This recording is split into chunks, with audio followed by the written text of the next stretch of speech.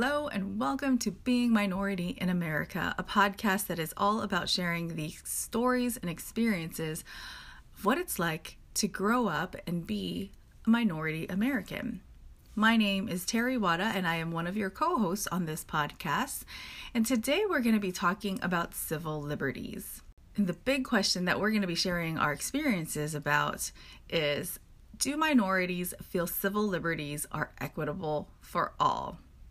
Now, take into account the stories that we're sharing is only coming from myself and Rochelle, so you have two minority perspectives. And we're giving our response to what we've experienced and whether or not we feel that it's been equitable for all. We hope you enjoy this podcast and thank you for listening with an open heart and open mind.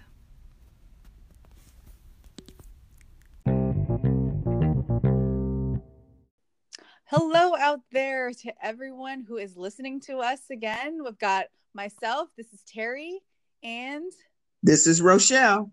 And we are your co-hosts with Being Minority in America. This is our November edition of this podcast. So thank you so much for joining us. We have some really great stories that we want to share with you today. And we're going to get a little bit deeper so you can get to know us a little more and some of the interesting stories that we've had, or I should say, interesting experiences that we've had in the past. And because this is a really special month, being that it's November, and if you've been following us, we always release our first episode on the first Tuesday of every month. We all know the first Tuesday of November is Election Day. So if you are listening to us on November 3rd on Election Day, thanks for tuning in on this very special day. It's always exciting when it's an Election Day. I have always gotten excited about it because it always has to do with, that idea that we are a democracy, that our voices count, and that every person who is a citizen in America, in the US, has a voice and has a right to be here. And so our episode for today, our question that we're going to be talking about is going to be pretty closely tied to this idea of civil liberties. So this was a wonderful question that Rochelle had put out, and it's, do minorities feel that civil liberties are equitable for all? Now, we can only talk about this from our own perspective, and we've spoken a little bit about our ethnic backgrounds. I'm a Japanese American, and I'm in I just made 40, so I just hit my 40s. So I'd like to say I've got, a few years under my belt to have some experiences to draw from. And Rochelle's spoken of her background, but if you want to share again your background, Rochelle. Well, yes, I am an African American woman, and I think I got a half a decade or so over Terry. But no, again, we do come from the vantage point of our own personal testimonies and, to share. And I do understand that everybody comes from different quadrants of the United States and even in the world that may be listening. But I think there's some common denominators here that we all want to be respected. We all want to be heard. And so hopefully what we share today can resonate and also shine the light on what's been going on. So, yeah. Yeah. So great question. Great topic. Do minorities feel that civil liberties are equitable for all? Now, when you first brought this question up, I think I told you this. I was like, I need to think because it's so easy for me to say that, oh yeah, it's equal. I've been raised and I've been taught and I've been, growing up in a society that's equal for all, because that's what we stand for as Americans, right? That's what our Constitution stands for. That's what we've been built on, is equality, equity for all. So I had to do some really deep reflection, and I'll share my story first around civil liberties and my thoughts on that. And just to answer the question, I'd have to say no, they're not for all, right? I Mm-hmm. don't think we are all equally treated under the law. And I love that, when you think about what does it mean? What are civil liberties? It's just equal treatment under the law. And is that how you feel? When you put it to me that way, Rochelle, I was like, oh, well, easy way to answer that question. No, not at all. And so a story that I wanted to share was, it kind of it's what made me realize, I guess what was powerful in this experience was that I started to realize when I've been not treated the same as other folks who may not look like me, I never placed it. I never realized that maybe I was being treated differently because of the way I looked. And also, you could say I'm like, I was young at the time, or I'm a little, I'll admit everyone's a little ignorant. I was ignorant. Mm-hmm. But I grew up in Hawaii, where I was, if anything, more in the majority than I was the minority. And I've had so many different experiences when I've moved out to we call this the mainland, right? Since I've moved to the mainland. And, and that's where I've started to realize some of these experiences that I've had. I have to really reflect to be able to place them and say, I think I'm being treated differently because of the way I look. Because I've hardly had those experiences growing up.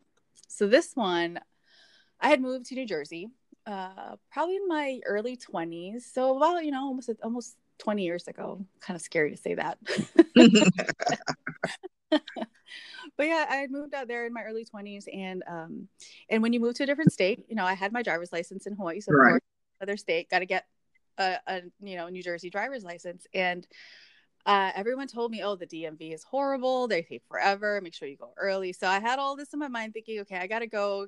I'm just gonna get this done. I'll go on a work day where most people are gonna be working, and hopefully they're not gonna be at the DMV. So I show up early before they even open. I think I showed up at like 7. I want to say it was like 7:30, and they opened at 8. All right. Yeah, right. Gotta get there early. There was a line already forming and outside the building, so I figured, okay, I'll just get in line. I could see the door, so it wasn't too bad. But long story short, it took me from 7:30. I didn't get out of there till close to around 4. Oh my goodness. Yeah. I think about this now. I'm just like, oh my gosh, think about the people who are waiting in line voting, right? Right. Kind of experience. So I didn't really think much of this. I thought, okay, well, everyone had told me it takes a long time to get anything done at the DMV, right? So I go in, and what happened was essentially my citizenship kept being questioned. So everyone kept asking me, are you a citizen of the United States? And I'm standing there with my birth certificate and my Hawaii license, right? Like, I have a state ID, right. A legitimate state ID, driver's license from Hawaii, and my birth certificate, which says I was born in Hawaii, in Honolulu. Right. And several people in there had questioned whether or not I was a citizen. Are you a citizen? And I said, yes, I am. Last I checked, Hawaii is the 50th state. I don't know how you forget, not the last one. Usually you remember the first and the last. Oh my goodness, Terry. So they put me in this line, and I ended up waiting there. And then the question is, are you a citizen? And I showed them my credentials, and I said, yes, here. I was born in Hawaii, and Hawaii is a state, and here's my license. And I stood in that line, I think probably for about 2.5 hours. This is the first line they put me in. And the lady's like, well, then you don't need to be in this line because you're a citizen. And I was like, okay, well, thank you. So what line do I need to go to? And she directed me to another line, which then I have to stand in for probably another 2.5 hours. That one, I think, was to sign some kind of paper or form in order to take the driver's test, the paper test. And then after doing that, so you take the paper test, and you have to stand in another line. I don't even know what for. So this last line, I have no idea what I'm waiting around for. So I'm standing in line, and the lady just gives me a number. So I stood in line to get a number. And I get this number, and then I sit down, And then I'm just waiting, and I'm waiting and waiting, and I'm seeing people come in and go out and come in and go out. And I'm just thinking, Oh my okay, well, it's goodness. the DMV, you know, maybe they're doing other things. Maybe they're just getting license plates and not changing their license from one state to another. And I was like, okay, maybe that's what's going on. Um, but you know, hours go by and I go up back to the front and I check with the lady. I said, this is my number. It hasn't been called. I know that other numbers have been called. I just want to make sure like you haven't forgot about me. And she's like, no, you're fine. You know, we haven't forgot about you. Just go sit down and wait. And so I wait for, you know, even more time just keeps passing by. And the next thing I know, I'm just, it is 3 o'clock. I've been here Oh since my God. 30. What is going on? And event, you know, finally I get out there, I get my license, and it finally everything goes through, and I'm able to leave. And now it's close to 4, and I'm just thinking, oh my gosh. And Yeah. my whole thing, like my takeaway at that time being like a, you know, 22-year-old was like, I hate the DMV. New Jersey sucks. Like, you guys got to get your get your things together. I don't know what is wrong with you. And that's how I took it, right? Okay. That's how I made sense of that experience when I was in my early 20s. But when you had asked me about civil liberties, that's Right. the experience that I went through. And uh, I could not imagine if I was anyone else that I would have waited that long, that I Wow. would have stuck it out and said, you know, I just got to get this done. And there was something in all of the mistakes, you know, I use air quotes when I say mistakes, the Amazing. mistakes Right. or the excuses as to, oh, you need to go in this line, or you need to go in, oh, I'm sorry, you were in the wrong line. We didn't know that you were a citizen. You know, it's, I never placed it as maybe I'm being treated this way because I don't look like everyone else. Exactly. But Wow. that was where, you know, I think back on that, and absolutely, Wow. absolutely. I was the only Asian American in that building. I was the only one that I was probably the only one who was there for 8 hours, because everyone who was in that line with me was gone. There was no Wow. one. Yeah. That is something, you know, and I'm so sorry, you know, to hear that happened to you. And so many people out there that may be listening will have that kind of frame of reference. I Mm-hmm. love the word that you use, placement, when you're able to reflect, because sometimes during that particular time, you really are not aware, you know, because you, like you said, you were in your 20s, but, you know, age is not necessarily a criteria for, you know, or not knowing. Mm-hmm. So that's not it. But the thing is just the fact that we have to give some credence to that's the, you know, it's a good possibility you were treated that way because the way you look.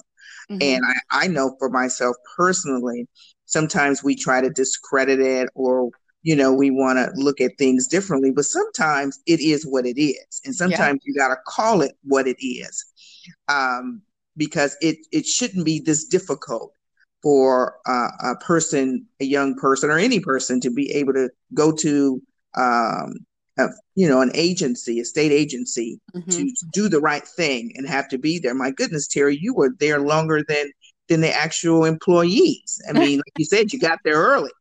Yeah, got So there early. you did, Trying to and plan, right? rightfully so. And yeah, I do know sometimes the BMV will get that. Um, People will say it takes a while, but it shouldn't take that long of a time, Yeah. you know. So again, it goes back to what we were saying: equal treatment under the law. And Mm-hmm. I would say, for me, being an African American female, I would say absolutely no. I don't. I don't feel that. Mm-hmm. I believe that, you know, looking at myself, my family, some older people in my family. No, we haven't received equal treatment under the law. It has been some disparities. It's been a whole lot of Oh, things that we're supposed to have, customary rights that we don't have. And mm-hmm. there have been times, you know, people may say, oh, just get over it. And I think I shared it in the other episode. Every time you think you're going to place it somewhere else, then you go out, you, you leave your door, then there you Mm-hmm. got another reminder. So, Yep. you know, that doesn't happen. Um, I have a couple of stories, but I'll try to be really quick. One story in particular, I posted on social media that I Mm-hmm. started thinking about what's been going on in these last few months. And sometimes, with the pandemic, you're being still more, so of course you can think more. But Mm-hmm. one thing that really struck me and it made me sad is that I thought about that here, my mother was a hardworking woman. She was very intelligent and bright. Mm-hmm. Um, and she also was a taxpayer.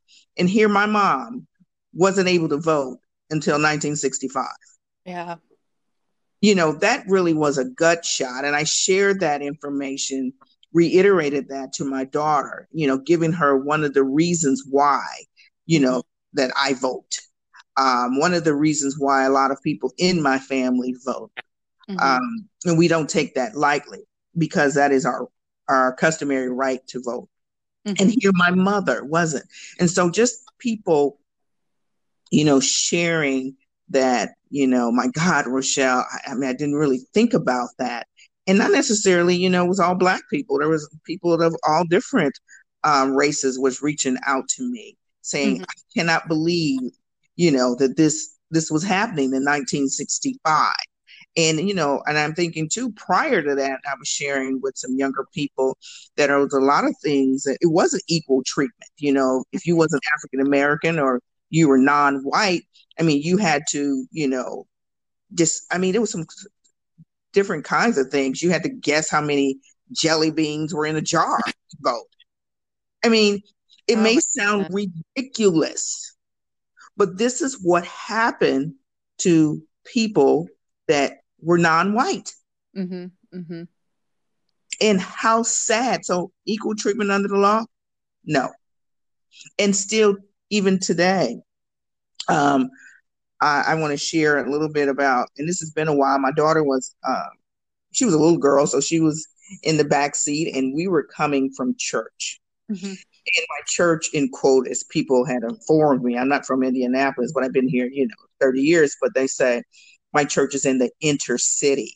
So I guess that's a nice word of saying, it's in the Black community. I mean, all these different words, but they still have the same credence, still have the same meaning. But anyway, Right. I was leaving from my church on the Sunday morning, and my daughter and I, we were just, and it was bright and sunny. And I remember, in my rearview mirror, I saw a flashing light of the police in my Mm-hmm. rearview mirror. So for me, just like most African Americans, some minorities, my heart was pounding Yeah. because I was thinking, oh my God, I'm not like some of my counterparts, people that are non-white. They're like, well, why were you fearful? And I was, because I didn't know. And here I'm a female, and here I have a young daughter, and my Uh-huh. husband wasn't with me, and I got pulled over. Well, I pulled over. I'm thinking about all the things that I was told to do. Mm-hmm. Make sure you have your hands on the wheel and don't make any um, rash movements and things. And a lot of people don't have that kind of experience. So the police officer sat in his car maybe for about 20 minutes, 25 minutes without even coming up to my window. Oh my goodness. And so my daughter, a little thing, she was, was like, Mommy, what's going on, or what's going to happen? And so here, and I'm talking to parents out there, you know, you are in this mode of panic. Number one. Mm-hmm. Number two, you're also thinking about your child.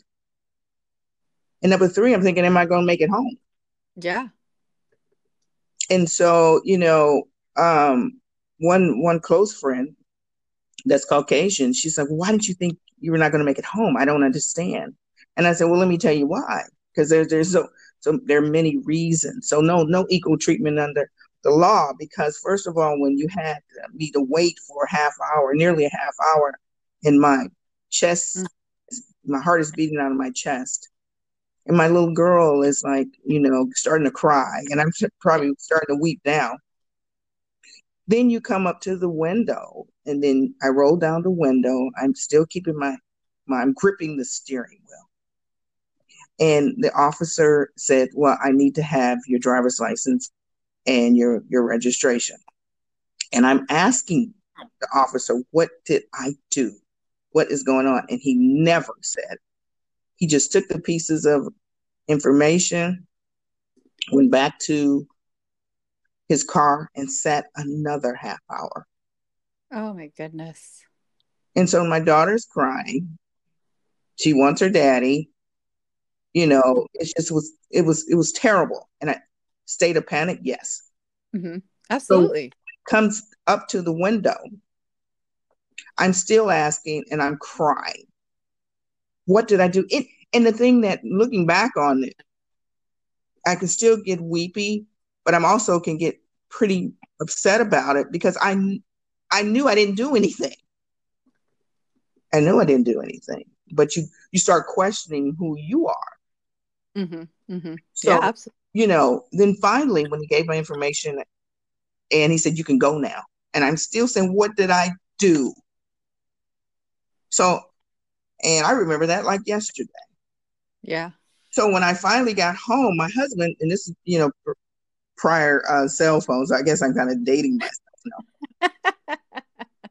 And, I'm telling him, he saw that I was crying, I was upset, mm-hmm. and my daughter was crying, and here he felt helpless because he's the, he's the protector, and I know for a second, I thought, well, maybe I did something wrong. And here I was detained for a whole hour. Mm-hmm. For no reason. For no reason. So I can't explain that away. And I've had some other friends say, well, he just had a bad day. But I'm thinking, well, how many times people that don't look like me, have you ever had that? Have you ever had that happen to you?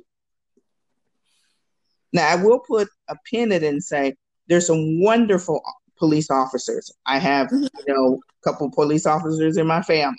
Oh, yeah.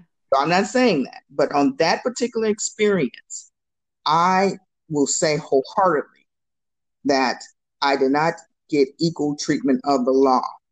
And I felt even more upset that I was raising my daughter to respect the officers in blue. Yeah. And here to this day, if anything, I should have been protected. But again, when I look at it more intently, here I was leaving from my inner city area church, and now I'm heading home. But I don't necessarily live in what they call inner city. And it's probably like, what are you doing in this neighborhood, first of all? Right. So that's probably what it was, and being African American on top of it. You cannot tell me that that's not the reason. And many people tried to say bad day for the officer, all this kind of stuff. And I just, asked my friend Cindy, I said, well, have you ever encountered an officer who had a bad day? Mm-hmm. Mm-hmm. So you wouldn't want that experience. So anyway, I can talk all day. So that's my one story. I have another one, but yeah, that's what happened. Right. And I think what's really interesting is the fact that we try to make sense of it. We try to justify it. We try to rationalize it, right? Yeah. You try to say it's bad or and I think that's what's really dangerous. Yeah. Right? Because when we don't identify it and call it as it is, whoever it is that needs to identify it. Like for me, I think it was more so me being able to identify it. And then you for your friend being able to identify it, right? That it had to do with what we look like. Exactly. That if we justify that away, or if we try to make sense and rationalize it and say that's not what it is. Right. That's the dangerous part. That is the dangerous part. And I think that's why it's gotten so prevalent, because we don't want to call it what it is. And because, I've had somebody say, well, this is so uncomfortable. Well, I look at it like minorities, in my opinion, and in my experience, Mm-hmm. We have been uncomfortable for a long time. Mm-hmm. To be Yeah. exact, African Americans have been uncomfortable for 401 years of uncomfortableness. Mm-hmm. And, but you're right. And that's why I think you get a little mad at yourself for justifying. I'm thinking, well, maybe I did something wrong. What did I do wrong? And I'm like, well, wait a minute. You didn't do anything wrong. Yeah. Like one Yeah. of my other friends said, hey, that's called driving while black. And I'm like, oh my God, here I had Yeah. my baby. I know. You know, that's It's crazy. horrible. Yeah, it's horrible. It is Yeah. it is horrible. And they're and it I would be dishonest to tell you that I haven't had similar experiences Mm-hmm. after that. Like you said, people are like, why can't they just get over that? Well, every time you get up and go back out and you're reminded that you're different. And it's okay to be different. It's okay. But Mm-hmm. It's great. We should it's love our great. differences. Yeah. I don't know anybody that has, all white walls in their house, their houses. Color is good, different is good. But again, that Yeah. equal treatment of the law. And this is really getting me, it really gets me sad because, certain people don't have equal treatment. Yeah. And, Absolutely. um, I also want to talk about a little bit about, we have the right, everybody, black, brown, white, yellow, have the right to protest, Mm-hmm. Mm-hmm. the disparities. We have a right. Now, I'm not condoning violence and looting and all that, but we have a right. And I remember one time when I was a particular football player that took a knee, and everybody was so bent out of shape that, he was protesting. And somebody said to me, these people, they get paid all this money. They should just shut up and play ball. I was like, I was aghast at that. Yeah. But I think this is how, Yeah. many people feel. So yeah, I can say it wholeheartedly that there isn't equal treatment under the law for every single person. And Yeah. that's sad. It's sad It to me. is. And I think it's so pertinent. Like I think this was one of the reasons why we had thought this was such a good question to cover today of all days, being that, we are entering, I guess, an unprecedented time for so many reasons, right? And one being the amount of voter engagement and voter turnout this year. Yes. Fantastic, right? Yeah. And it's been so disheartening to see everything that's come up around voter suppression. I mean, and the fact that they're not calling it voter suppression, Exactly. I mean, that is a civil liberty for all Americans to Right. have an equal voice and an equal vote. Exactly. Whether or not they want to count the popular vote or not, that's not under question because we're not able to control the Electoral College anyway. But we all have a ballot, and we should all have that ability to make sure that that vote gets counted. Exactly. Yeah, That's exactly right. I think too, this line, about we the people, that should be so true for every single person. And, I remember being so excited about when I turned 18 to be able to vote. And, just hearing some of the hardships that people are going through here in the 21st century, mm-hmm. Making it harder to vote, that Right. we do have a voice, and this was kind of hard. I remember someone saying, not necessarily directly to me, but I remember someone saying about, well, if those people don't like it, they can leave this country. Well, I thought about that, not leaving, because first of all, I was born here. I'm not leaving anywhere. Uh-huh. But the other part of it is, And even if I wasn't born here and I chose to be here, and I chose to be, a great citizen here, Mm-hmm. then I have a right. Even if I was visiting, I still have a right to be treated Oh yeah. that right. But my thought on that, being an African American, is that my ancestors were not immigrants. They were brought here and they died, they toiled, they bled. So if anybody have a right, I have a right being Yeah, here. And this is what absolutely. I tell, and I don't take it lightly.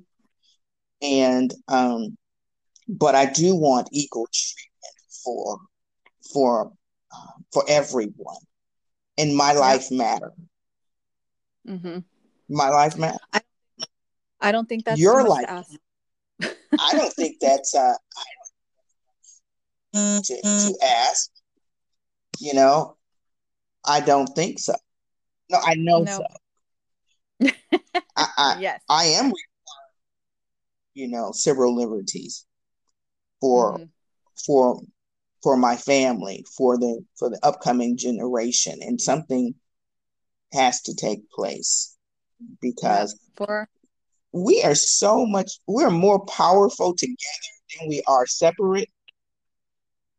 But I even think about my military friends mm-hmm. that's paying the ultimate sacrifice for this country, then come back to Mm-hmm. be treated, like they're not even a second class citizen, but a third class Yeah, citizen. I know. And the kind of treatment they get in healthcare and providing Yeah, benefits for, I mean, it's really sad. it is really sad. But I will say that everything, all the success of America, I mean, and we have been so successful, is not Mm-hmm. because of one, two, or a handful of people. Mm-hmm. The success of America is because it's been many people that have worked really Right. hard to get America to, this great beacon where people all over the world want to come. You Oh, know, I love that. Totally see that. The beacon of light. Um, and it's, I always want to think that one thing that will get us through anything is hope. And exactly, if we are strong enough and we are willing to stand for what we believe in and we put our voices out there exactly, and we start to, call things as they are and just be open to hearing it from other people as well, then we can make that light shine brighter, exactly. right? I think Because you're. it would be so sad to I see. think you've hit the nail right on the head. That just because you shine your light, Terry, I shouldn't feel that you're coming to attack me. I Mm-hmm. should be able to be kind enough to be appreciative. And the only thing I need to do is turn my light on and stand next to you. Mm-hmm. And then Um, we all shine bright, yeah, right? we can shine even brighter. But I will say that hope part because that's true. It's like our group. I don't care how pitch black that room is, but if you just Mm-hmm. walk in with a flicker and make it illuminate the room. So I will say always that a shining light is more powerful than the Mm-hmm. darkest of time. So together we're gonna pull through. But I will Yep. say before we leave, before you close us out, Terry, that I think we do ourselves a disservice. I think we do our ancestry a disservice. I think we do future generations a disservice when we step back, when we don't take a stance. Because there's so many people before us that took a stance and they even died for that stance. So Mm-hmm. in response to that, we can't take a back seat. Mm-hmm. We can't take a back seat and go to the back of the bus. Nope. We had to come to No. the front of the bus. Actually, we drive the bus now, and we're okay. Yeah. That's a great sentiment to close us out on. And so we'd like to wrap up and thank you for listening to our stories, listening to our experiences, and hopefully hopefully in a good way, they resonate with you and that you're able to find some connection in the experiences that we've shared. And even if it may not have been your own experiences, but maybe it was one of a friend's that you had heard, and now you're able to place it and say, you know what, maybe it was as she felt it was. So we hope that these stories and our experiences help to enrich your life. And because this is November and it is election day, we're going to remind you, go out and vote if you haven't already. And even if it takes 8 hours, do not let them, anyone, any system, anything in place, take away your equal right to vote and your voice. So thank you again. Thank you, Rochelle. I always Thank you, love Terry. these. Thank you more. Everyone. All right. So we will be back next month, second Tuesday of the month in December. All righty.